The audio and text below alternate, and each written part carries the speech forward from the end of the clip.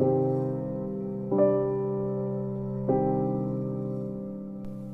guys, welcome to episode 3 of Scary Stories for the Soul. Long time no podcast, right guys? Well, it is Christmas and we are back and we are going to dive right in. The legend of La Llorona is one that every Hispanic and Latin child has heard before. There was once a beautiful and humble young woman named Maria who was sought after by all the men in her small village. One day, a handsome and rich ranchero strolls into the village. The two lock eyes and immediately fall in love with each other. They begin a whirlwind romance, and the couple quickly get married, which leads to the birth of their 2 sons. But the ranchero was not one to be domesticated. After having multiple affairs, he decided to leave Maria for a much younger woman. Abandoned and heartbroken, with 2 small children to care for and no help, Maria becomes more and more desperate. She begins to have unforgivable and dangerous thoughts. Where would her life be if she had never had children? Does he love her less than he loves the children? In a moment of anger and desperation, Maria takes her children for a walk and drowns them in a nearby river. Once she realizes what she's done, Maria tries to revive her children but is unable to. Consumed by guilt and grief and heartache and pain, she ends her life by throwing herself in the same river. Now, legend has it that her soul went up to heaven in the hopes of being reunited with her sons, but when she arrived at the gates before God, he denied her entry for what she had done to her children. Instead, he decided to punish her by turning her into a languished and tormented spirit who must roam the earth searching for her dead children, never to be reunited with them. So Maria walks the streets at night, wailing and crying for her dead children. ¿Dónde están mis hijos? ¡Ay, mis hijos!" she cries. "Where are my children? Where are my children?" Children are told never to be alone at night because Maria will take any child she sees in the hopes of replacing the ones that she tragically lost. But the legend of La Llorona changes from person to person and from region to region. There is no right or wrong version of her story, regardless of who says it to you. In Venezuela, La Llorona was a war widow. She married young and was almost immediately widowed when her new husband went off to war. She was forced to raise her children alone, and when the stresses and frustrations became too much, she killed them by drowning them in the river by her home. She immediately threw herself in the river and died shortly after them. As a tormented spirit, she walks along the sides of rivers, kidnapping children to replace the ones that she killed. Some of the children she takes are never seen again. Some are found dead in rivers. Families tell stories of La Llorona to stop children from being out alone at night. They place wooden crosses above their doors to ward off her spirit and any other malevolent spirit that would harm their children. That story is actually very close to the ones that you would hear in other regions of Mexico as well. The American Southwest has their own version of the legend of La Llorona as well. Maria, supposedly, was born to a poor family in a small and humble village. Her beauty was captivating and captured the attention of all the men in the area, both rich and poor. She was said to have spent her days working around the village, doing her chores, and keeping to herself. But things were very different when the nighttime came around. Once the sun set, Maria would put on her favorite white dress and go out to the local bars to flirt with men and have fun. Men would anxiously await her arrival at the end of the day, and they would consider themselves lucky if she even remotely looked their way. What people didn't know was that Maria had 2 small sons at home from a man who had left her very, very early on. Legend says that she was a young mother and it was hard for her to balance her life as a mother with her wanting to go out and enjoy her youth. One day, her 2 boys were found drowned in the local river. Some say that she went out one night and left them alone. The boys got hungry and went out to search for their mother when they fell into the river and drowned. Others say that she drowned the boys herself so that she would be free of the responsibilities of motherhood, a responsibility that she never wanted to begin with. Nobody knows definitively how the boys died, but that didn't stop the people of the village from blaming Maria for the death of her children. She was tired of the rumors and the accusations and the grief that she felt over losing her 2 sons, so she threw herself in the same river where her sons were found. The village was happy to be rid of Maria. They felt no grief when her body was found floating in the river. They thought that she was a child murderer, and child murderers are not something to be wept over. But all that changed when children started to report seeing a ghostly woman in white walking the streets and riverbanks at night. She would call to the children, beckoning them to come closer. Children were hypnotized by her. They were lured in with her lullaby voice and her terrifyingly beautiful features. But they were scared of her as well. When she called to them and said, "Ven, niños, niños lindos. Yo los voy a cuidar para siempre. Los voy a querer para siempre. Me voy a quedar con ustedes." They knew that she wanted to take them away and keep them forever. Soon, children started to go missing. Some were found floating in the same river where Maria had killed her children, and some were simply never seen or heard from again. Then the wailing began. Every night around midnight, the languished cries of Maria's tortured spirit could be heard throughout the streets. "Ay, mis niños," she would cry out. "¿Dónde están mis niños? Where are my children?" Everyone knew that she was looking for her dead children, and they knew that if she saw any child on the streets after dark or awake in their rooms past midnight, she would come for them. She would take any child that she could get to replace the ones that she had killed. The legend of La Llorona is also used as a cautionary tale for unruly or misbehaving children. La Llorona visits bad children. She can sense when you are being rude to your mother. She can hear the nasty things that you say to her. So the next time you think about raising your voice to your mom, remember that La Llorona is always listening, waiting for the night to come so she can take you away. Once the sun sets and the coldness of night replaces the warmth of day, La Llorona comes out. She glides through the streets at night, wailing and crying for her lost children, perfectly content to take any child she sees in their place. And like I said, there are multiple versions of La Llorona. Everybody seems to have a tale or two about who she was, what she did to her children, whether or not it was an accident, or whether or not it was done on purpose. There are multiple narratives of her. One thing that a lot of people seem to agree with as of recently is this narrative of her being an absent mother, or the narrative of her being a woman who chose the love of a man over the love of her children.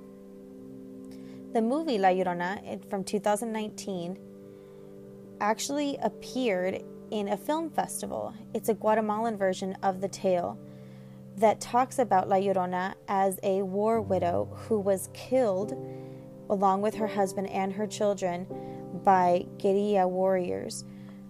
This narrative specifically paints the picture of La Llorona as a woman who was taking revenge on the men who killed her and took her children. It's a completely different take on a story that we have heard for multiple generations. And frankly, it's a fresh take on the story. It stops this narrative of her being a lovesick woman who kills her children for the sake of a man. The movie is directed by Jairo Bustamante, and it is available on Shudder if anybody wants to watch it. There's also the 2019 version of La Llorona, which was directed by the same people who did The Conjuring, from the same person who did the Annabelle movies. That's a more traditional take on the story that we've heard. It follows along the exact same narrative, but it's still pretty cool. It's called The Curse of La Llorona, It's also available on Hulu, and it's available on Shudder. And, I mean, let's get honest. You can never go wrong with James Wan. Now, the story that you're about to hear is one of fear, and it's one of regret. And it makes you ask yourself, what would you do if you heard the cries of La Llorona in the dead of night? How would you protect yourself? And what exactly would you do if your actions caused the demise of another? Miguel stared into the crackling flames of the bonfire in front of him and wrapped his blanket tighter around him. He had only been in Mexico for a few days, and he was surprised he wasn't more homesick. Every year, he and his mother took the trip down to his uncle's ranch together, but this year she couldn't get away from work, and being 18, his mother thought it was okay for him to travel on his own. He was nervous, but once he stepped foot on the ranch and ate some of his aunt's food and walked the streets of Colima, all the worry melted away, and he was kind of happy his mom didn't tag along. Now, the whole family was drinking hot chocolate and eating bolillos around the fire, and his uncle had promised him a scary story. "Is everyone ready?" his uncle asked. Miguel looked around at his cousins and his aunt. His cousins didn't look too excited. In fact, the younger ones already looked scared, and the story hadn't even started. "Just take it easy," his aunt said with a small smile. She pulled his youngest cousin onto her lap and nodded at her husband to proceed. "Miguel, what has your mother told you about La Leyenda de la Llorona?" his Uncle Jesus asked. She said that she was a beautiful young mother who drowned her children after her husband left her for a younger woman. And now she just walks around rivers at night and steals any kid that she might see wandering by. "That's one version of the story, yeah," his uncle replied with a devilish grin. La Llorona was a woman named Maria who fell in love with a rich ranchero. They immediately got married, she became pregnant with a son, and then she gave birth to another son. So soon enough, her life was overrun by children. She thought her life was perfect. She had 2 beautiful boys, a handsome husband, and enough land and cattle to never have to worry about where their next meal would come from, or where they would be laying their heads at night. But what Maria didn't know was that her husband had wandering eyes, and he had become bored with his domesticated life. One day, he came to Maria with another woman in his arms and told her that he was leaving her for someone else. She could keep the ranch. He had already established a second home with his mistress. But he would be back in a few days for his boys.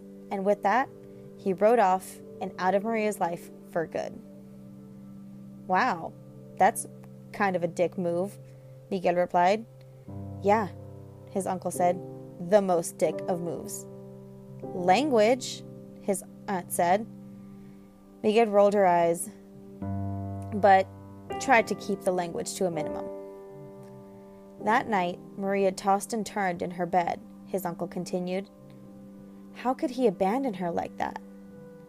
If it wasn't for her, he wouldn't have had his sons. She gave him that. And he was just going to take them away from her and have another woman raise her children? No, she couldn't let that happen. But what could she do? She could run away, Miguel said.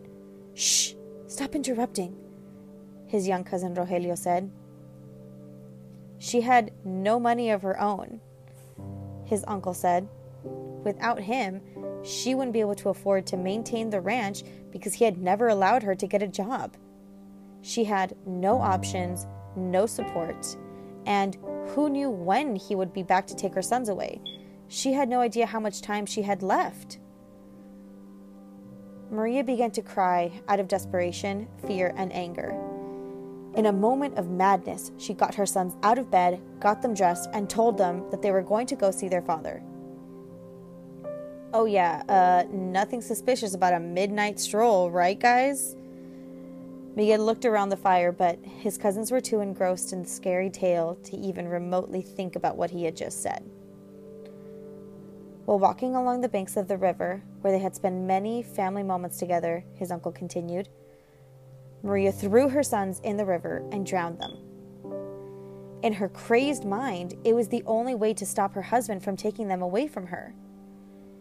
It was also a small act of revenge. He tore her heart open, so she was going to take away the one thing she knew that he still loved.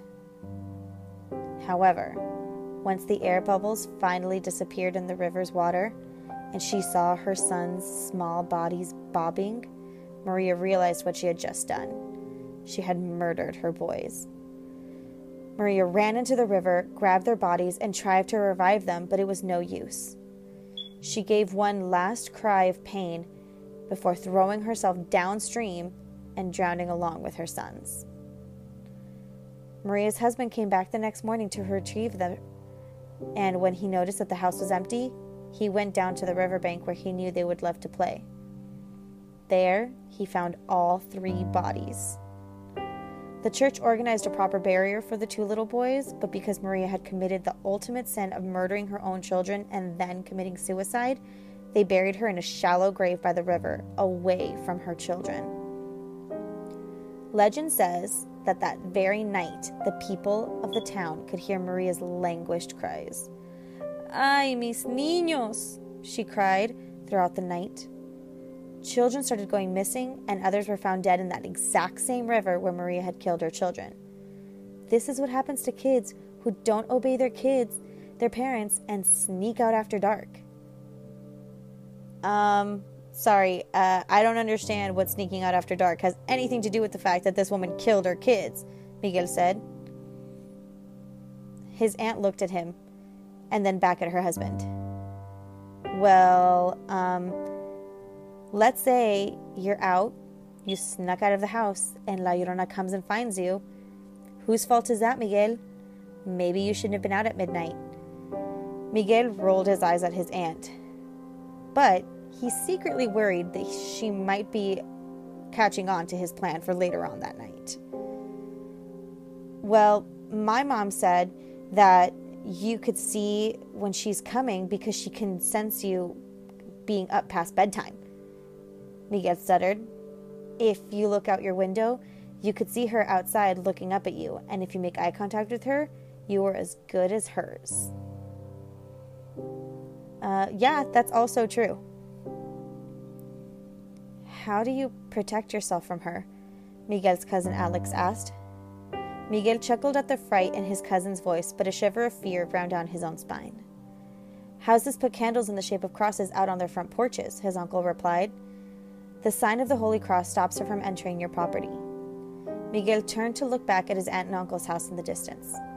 He could see the flame of a candle burning bright from their front porch.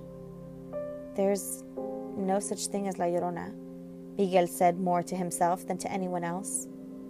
Oh, you don't think so? His uncle asked. No, I don't, he said defiantly. And even if there was, she only goes after little kids, he said, looking at his cousins. Little kids named Rogelio. His cousin Rogelio looked at him wide-eyed with fear. Nuh-uh, he said, shivering. Yes, huh? Miguel replied, trying to do his best serious voice. One of her sons was named Rogelio, and now she goes after Rogelios almost exclusively. Before Rogelio got the chance to say anything else, Miguel poked him in the ribs and yelled, Mis niños! The fright knocked Rogelio out of his mother's lap and onto the damp dirt. Everyone laughed as they watched the two tussle on the floor, but then a mighty wind picked up around them. It howled and wailed as it threatened to put out their bonfire. It only lasted for a few seconds, but when it was over, Miguel watched his aunt and uncle exchange worried glances. He saw his uncle look back over to their house, and when the candle on their porch flickered, he got up and said, All right, everyone, that's enough. It's time for bed. We have a big day ahead of us tomorrow, and I don't want to hear anyone complaining about being tired. They packed up their blankets and mugs and snacks and walked back over to the house. Miguel looked back at the trees that surrounded their fire pit, and when the wind blew again, he could have sworn he heard the voice of a woman floating in the breeze. Miguel was much older than his cousins, and while he loved spending time with them and with his aunt and his uncle, He really wanted to go out on his own at least once while he was in Mexico. They had scheduled his day down to the minute with activities, museum trips, and family get-togethers, so he knew as he was lacing up his sneakers and tiptoeing down the stairs that this was the only opportunity he was going to get to do that. He was nervous at first. It was midnight, and he really didn't know his way around town. Also, his aunt was definitely up on him. But he swallowed his fear and walked out of the front gate that surrounded their large property. It wasn't very cold out, but there was a chill in the air that made Miguel uncomfortable. He didn't know if it was because it was midnight or because there was no moon or stars out to illuminate the night sky. But the more he walked, the farther he got from his aunt and uncle's house, the more he felt like someone was watching him.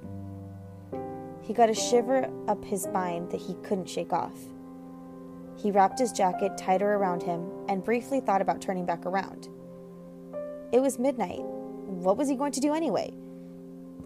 Maybe he could go to the tourist bars and trick the bartender into giving him a drink. Or he could see if his friend Tony was awake and wanted to sneak out too. They could go to a club or anywhere really. He just wanted to go do something. A woman standing in the middle of the road took Miguel out of his internal monologue. She stood there staring at him, or at least he thought she was looking at him. He couldn't tell with the white veil covering her face. Her dress was white, but a little dingy. The hem was torn and speckled with mud. He could see her dark brown hair flowing from behind the veil and falling down to around her elbows. He stopped in his tracks, unable to break eye contact, but also unable to move forward. There was something off about her. He didn't want to go near her. Before he got the chance to do anything, she took a few steps towards him and said, "Mi niño, ayúdame. Ven, toma mi mano y ayúdame." "My boy, help me. I'm lost. Come, take my hand and help me." He didn't want to take her hand. He didn't want to help her. But he heard his mother's voice in his head saying, "Don't be rude." He took a step forward and said, "What can I help you with?" He asked her. "No puedo encontrar a mis niños," she said in a small voice. "I can't find my children." Miguel's blood ran cold. She reached her arms out to him, and he noticed that her hands were blue and dripping with water. Her fingernails looked like thick, white talons. "Mis niños," she whispered. Miguel began running without giving it a second thought. She could hear her feet hitting the dirt behind him. He could hear her voice next to his ear. Ven, niño." But he didn't turn around. He didn't dare turn around.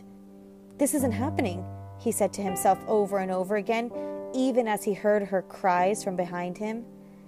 He saw the fence surrounding his aunt and uncle's property and felt his heart leap in his chest. He didn't even try the gate. He just jumped over the fence and made a mad dash for the front door.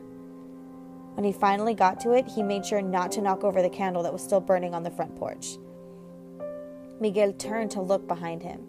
He was hoping that his imagination was playing tricks on him and that he had been hallucinating the whole thing. But he was proven wrong when he noticed the woman standing on the other side of the fence. She hadn't followed him inside. She stood still, the wind blowing her hair out of her face. Through the veil, he could see her gaunt face and her mouth open wide in a perpetual scream. He burst through the front door and didn't realize that he had knocked the candle over with his shoe when he closed it behind him. Miguel ran to the kitchen, pulled a white candle out of the emergency preparedness kit before running up to his room. Once he was there, he lit it, made sure the flame was holding strong, then dove under the covers. He eventually fell asleep out of sheer panic and exhaustion. When he awoke the next morning, he heard a commotion in the living room. He heard his aunt screaming and crying and flew out of bed. When he got to the living room, he found his aunt crying on her knees while his uncle was speaking to 2 police officers. He didn't want to interrupt, so he waited until the living room cleared out to speak. "What happened?" he asked his uncle. "Rogelio's gone," his uncle replied. "What do you mean?" "He's gone," he said. "We woke up this morning and he wasn't in his room. His bedroom door was wide open, and there was muddy footprints on the carpet leading out of the room. There were some leading out of the house. One set was definitely his, but there was another pair that we just don't recognize. It's bare feet. We might have been taken. We just don't know. There are people searching in the woods, and there are police officers all over town. I just don't know what to do. The events from the night before came flooding into his mind. Miguel walked over to the front porch, but in his heart, he knew what had happened. He knew when he saw the turned over, broken in half white candle what he had done. La Llorona had come to the house, but she hadn't been able to get to his room because he had lit a candle of his own. So, she took the first child she was able to get to. Miguel spent the rest of his time in Mexico searching for Rogelio. He walked the trails around the property, and he traversed the woods next to the house. The only thing he ever found was a shoe on the riverbank of the river by the property.